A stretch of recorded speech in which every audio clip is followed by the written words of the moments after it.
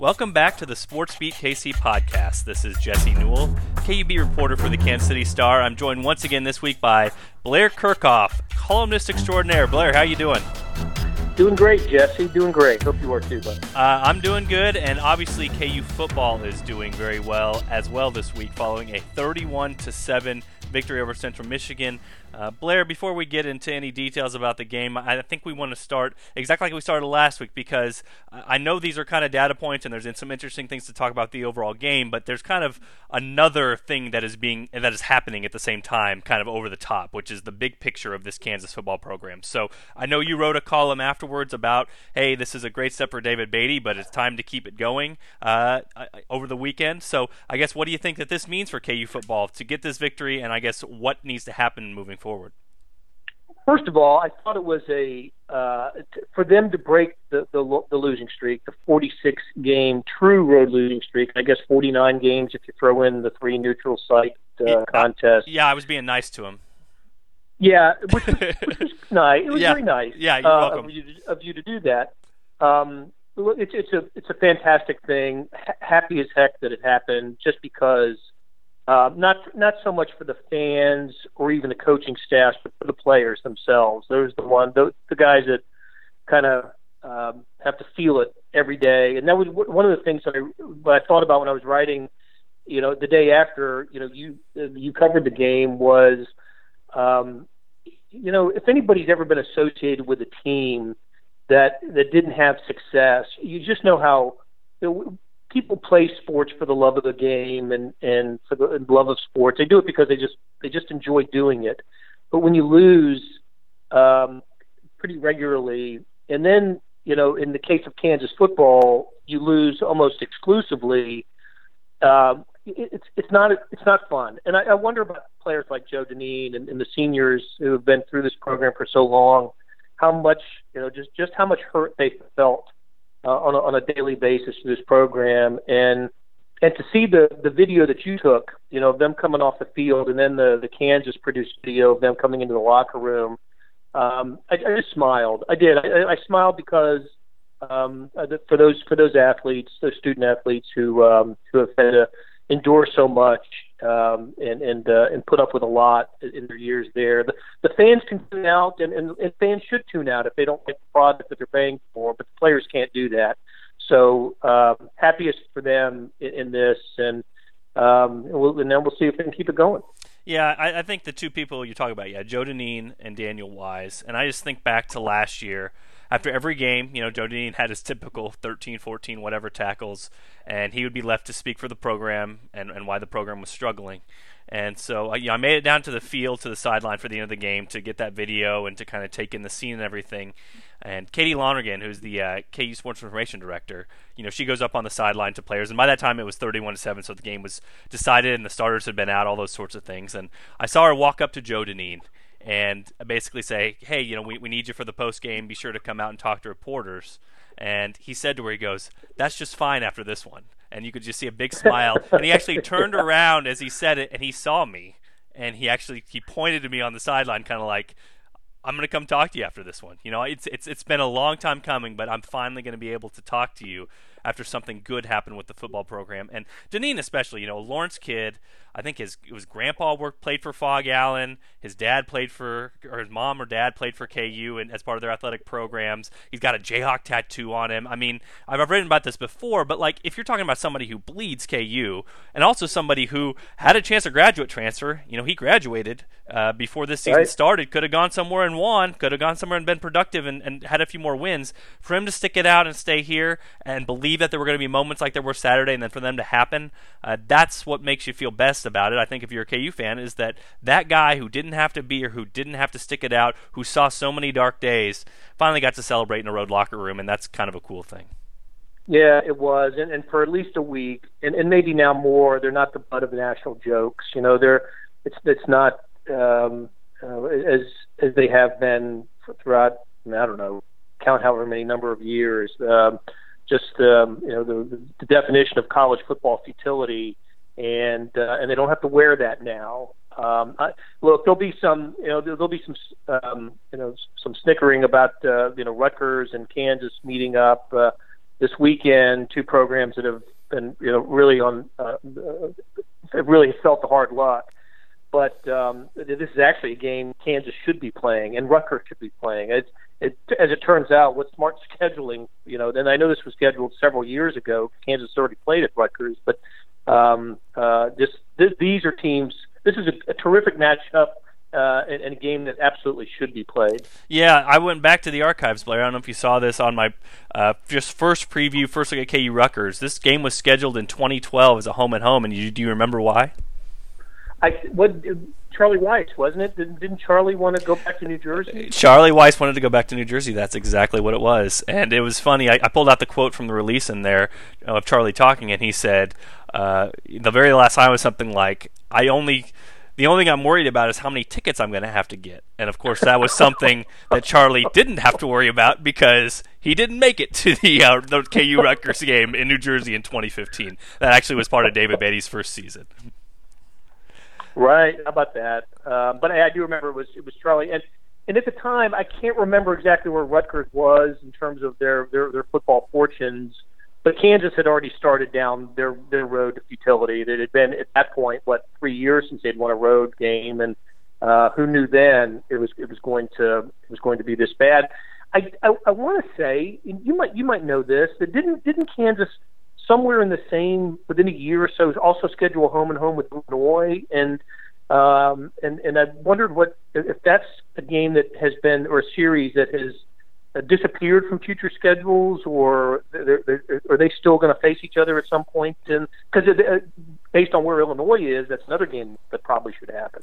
Yeah, I think it was canceled, but I'd have to do a real quick checkup on it. But I agree with you though on the Rutgers point, which is basically that then there might be the jokes or whatever. But these two teams find themselves very similar spot in the Power 5 rankings. I remember, kind of just in the scheme of things, I remember looking at a Vegas future odds to win the conference, and I think it was 300 or 400 to 1 KU was to win the Big 12, and at 300 or 400 to 1 Rutgers was to win the Big 10. So this actually is a good matchup for both schools because, as you know, two teams enter, one team must win, and wow, Kansas football could get to 2-1, and getting to 2-1 is a big deal, Blair. I know after that Nicholls State loss, and that was really disappointing, but for them to get to 2-1, and they have not won consecutive road games since. Do you know this stat, Blair?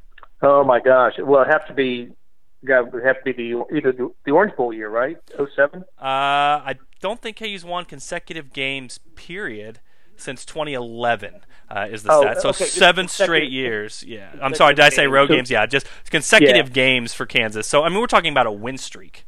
Just a win streak for Kansas. It's been 7 years in the making just because and that's including non-conference, that's including everything. And so it's pretty amazing for this team to, if they were able to just get to 2-1, because those two in a row don't happen very often. So, Rutgers did in its first game what I expected Kansas to do. Maybe not to the extent that Rutgers did it. They handled what Texas State, I believe.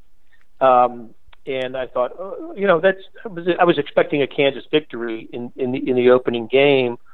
The only outcome that's been somewhat unexpected, really, among the 4 games that the teams have combined to play, was the margin of KU's victory on Saturday. I mean, we all thought Ohio State was the better team when they met Rutgers last weekend, but for Kansas to win as convincingly as it did, to dominate the game, pretty much, that was that to me was would be the one surprise between these two teams, as you're trying to look for some clues about how to kind of break it down and handicap this game. But Rutgers was just horrible at Columbus, and I read the coach's quotes afterwards, and he felt like he was kind of embarrassed by the way it unfolded. I think Ohio State scored on 5 of their first 6 possessions, and Rutgers was 3 and out on 5 of their first 6, and it was just a mismatch from the get-go. Not that it would have been with a lot of teams. Kansas against Ohio State would likely have been a similar mismatch, but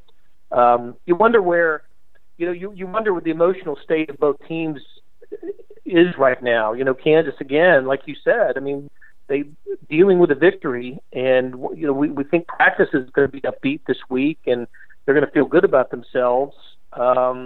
And Rutgers, no reason to feel really good about themselves after last week. And I think sometimes that motivates team and gets a focus, sharpens their focus when they when they go in. And if I'm the Rutgers coaching staff, I'm showing a lot of film of KU, successful KU this week, and say this is a team we've got to prepare for. And it's, it may have seemed like an easy W before the season, but it's not that way anymore. Yeah, if you look at it, Blair, it's kind of crazy because KU is completely flipped from last week. It was Central Michigan was the team that had the competitive road game against Kentucky and feeling decent about itself, and KU had no reason to feel good after an overtime loss against Nichols at home, FCS opponent. So then you flip it. KU overwhelms Central Michigan on the road, wins its first game in 46 tries. Rutgers, no reason to feel good. You get completely drubbed on the road by Ohio State. So yeah, it is kind of a weird turn of fortune here for KU because nobody was picking KU last week except for me and maybe a couple other people. You did. We talked about it, and you out and out picked them, not just to cover but to win. And I told you to jump on the bandwagon, Blair. You just got to listen to me. You did. No, but I know you sensed something, and because you follow the program on a daily basis, you were able to sense something that people who don't have follow the program was not able to do. And I'll tell you what, I did think it was interesting that the line fell from Kansas was a 5-point underdog or 5 or 6 when the week started, and they came off. Was it 3 at kickoff? 3, something like yeah. that. So there was that idea was building during the week. That the more I heard people talk about it, I mean, people from outside of this area talking about the possibility of a Kansas win. The chatter was picking up late in the week. And I thought, yeah, Jesse knows something. He's on to something, and you must have just had a good sense of that game. Well, the biggest thing is to try not overreact to week one, as easy as that is. But I will say this for Kansas this week. We talk about dealing with expectations, dealing with a fan base that believes maybe you should win. If you're a 3-point favorite at home against Rutgers, KU did not handle that well against Nichols State. KU was an 8 to 12-point favorite in that game, depending on the line you looked at, and lost that game. And that was the only game where this whole season fans were absolutely going to expect them to win. So how will they come out this week? I think that's an unanswered question. Another thing in my mind, though, Blair, right now is I want to see a third sample with this Kansas defense because I don't know. This defense might be really good. It's crazy to say, but you just talked about 5 3-and-outs on the first 6 possessions for Rutgers. KU's defense on Saturday in Central Michigan, 5 3-and-outs on the first 6 first-half possessions, and then in the second half came away with 5 turnovers. Now I know the turnovers are going to be fluky, and that's something that maybe will come and go between games. But I'm telling you, this Kansas defense under Clint Bowen. There might be something there. And the offense, still, I think there's a lot to be worried about. I mean, the offensive line is still not all shaken out, and they're still rotating quarterbacks, and Peyton Bender has been okay, but not a super flashy, not a Todd Reesing light or anything like that. So I think there's still major questions on the offensive side. But, man, if this defense continues to look like this with some of the improvements and some of the reinforcements they brought in this year, maybe KU can stay in some of these Big 12 games we're not giving them the chance with. Well, and that's if this is going to continue to be true, if the defense is going to be the strong suit of this team, then I've believed all along that's the way to rebuild in the Big 12 or to start from scratch in the Big 12 is to build on the defensive side of the ball and then find pieces on offense. Somehow sign a Puka Williams. Offer him the starting job as a freshman with it. That schools maybe recruiting above Kansas wouldn't be able to do. And if this is true, and look, you mentioned it, and it's important to note that turnovers are something that are great. Takeaways are great to have. You can't count on them week to week. I mean, it's just teams that get behind have to throw the ball a little bit more, and they put themselves in a position to turn over more. But I think it's more significant what happened in the first half defensively for Kansas than what happened in the second half, and that is something to pay attention to. If this defense can growl a little bit, then maybe it's got a chance in some of these Big 12 games that has not been the case in previous years. Yeah, it's one thing, too, defensively to take aim at another opponent and get a bunch of turnovers, get a bunch of giveaways, but KU so far only has one giveaway of its own, and this has just been an absolute bugaboo under David Beatty in his first 3 seasons. Last year they were -17 in turnover differential. It seemed like there was some bad luck associated with that if you look at some of the advanced stats, some of the underlying numbers. But still, right now, KU +6 in turnover margin, tied for first in the nation. So that is, you always hear, this is the Phil Steele kind of cliche that he always uses every year. Turnovers equals turnaround. Turnovers equals turnaround, and Bill Connolly's of SB Nation has done some great stats. Basically, every turnover is worth about 5 points in the grand scheme of things. So when you win a turnover battle 6-0 against Central Michigan and win the game 31-7, well, that's how you won the game. You know what I mean? That's how Kansas won that game, is that they were able to not turn over on their end, get turnovers on the other end. And like I said, the offense did enough. Not great, but the defense was so overwhelming that definitely gave them a chance in the end and helped them to this 24-point victory. Before we go, Blair, though, I do want to go ahead and get us on record for Rutgers. Overall thoughts for this game and how you feel about Kansas's chances, and then I guess just real quickly, with Jeff Long in the program and David Beatty and his standing with the program, how you feel about him and them after a win, and how you feel about him and them after a potential loss. I'm going with Rutgers this week, and I don't have a great feeling about it. It's just that I do like the way Kansas won Saturday. It wasn't a fluky thing, and it was very convincing. And how does anybody like Rutgers after what happened last Saturday to the Scarlet Knights? But I don't know. I think Rutgers is farther along than Kansas. I imagine from 1 to 90 on the roster, there's just more talent at Rutgers than there is at Kansas, and I'm gonna project a Rutgers victory, a close one that's not going to be terribly discouraging. Although if Kansas is favorite, I guess any loss is going to be discouraging. But a competitive loss for Kansas in this one. The point I wanted to make earlier this week in that column was that the best thing that could happen for David Beatty is to make it really difficult for Jeff Long to fire him. And the only way that happens is if David Beatty exceeds expectations and whatever those are in the mind of Jeff Long, and maybe Jeff has a number 3, 4, 5, 6 wins. Maybe it's bowl eligibility. I don't know, but certainly it was a good sign. And look, if Booker Williams had played in the opening game, Kansas, despite playing poorly and losing that game, might have won. And we're talking about a 2-0 team perhaps going into Rutgers. So that's kind of where I am with David Beatty. I don't think that this changes the status in the mind of Jeff Long, except that it adds a victory to his ledger and makes him 4-34, is that right, as a career record at KU, and that is under any circumstance, even in this week of celebration, an unacceptable record, and it's going to have to be better. It's impossible for it to be much better, but it's going to have to be better on a percentage basis, I think, for Kansas not to have a new football coach next season.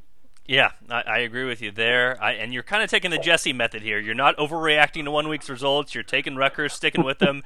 And here I am probably going to go against the Jesse method. I picked 31-28 in the preseason, and I've stuck with kind of my preseason score predictions, or at least win predictions through the first 2 weeks. So I think I'm going to take KU in a close one. And I agree with you on all your points, and I'm not sure how KU is going to handle success in football because it hasn't happened that often. But like I said, I think these two teams are pretty equal. KU at home might give them that little 3-point edge when you're talking about with Vegas. I see this being about a 3-point game either way, or one possession game either way. I don't think this is going to get out of hand. But I'm probably a little bit lower on the score prediction than I thought originally, because I think KU's goal right now offensively is to play pretty conservative and not give it over, and I think they're waiting on the defense to make some plays, and so we'll see if Clint Bowen's unit can do that again for a second straight week and produce a second straight victory. Like I said, it's been a long time, 7 years, since we could talk about 2 consecutive victories for Kansas. Well, and I hope for KU's sake that last week's outcome sells some tickets for this week, and there's a little bit more of an atmosphere in Memorial Stadium. That would help. And look, again, I would go kind of to circle back where we started. I think that these players kind of deserve a little bit more support, and maybe that'll show itself this weekend. Yeah, Todd Reesing going up in the Ring of Honor as well, so that will be a cause for celebration too. So I'm sure that Jeff Long, David Beatty, all those people would love to see a big crowd at Memorial Stadium, not only for the players and to kind of help them celebrate a victory last week, but to try to get another win this week, and then also celebrate one of the greatest Jayhawks football players, especially of all time. For Blair, this is Jesse. We're going to sign off for the Sports Beat KC podcast. Be sure to tune in for another episode next week.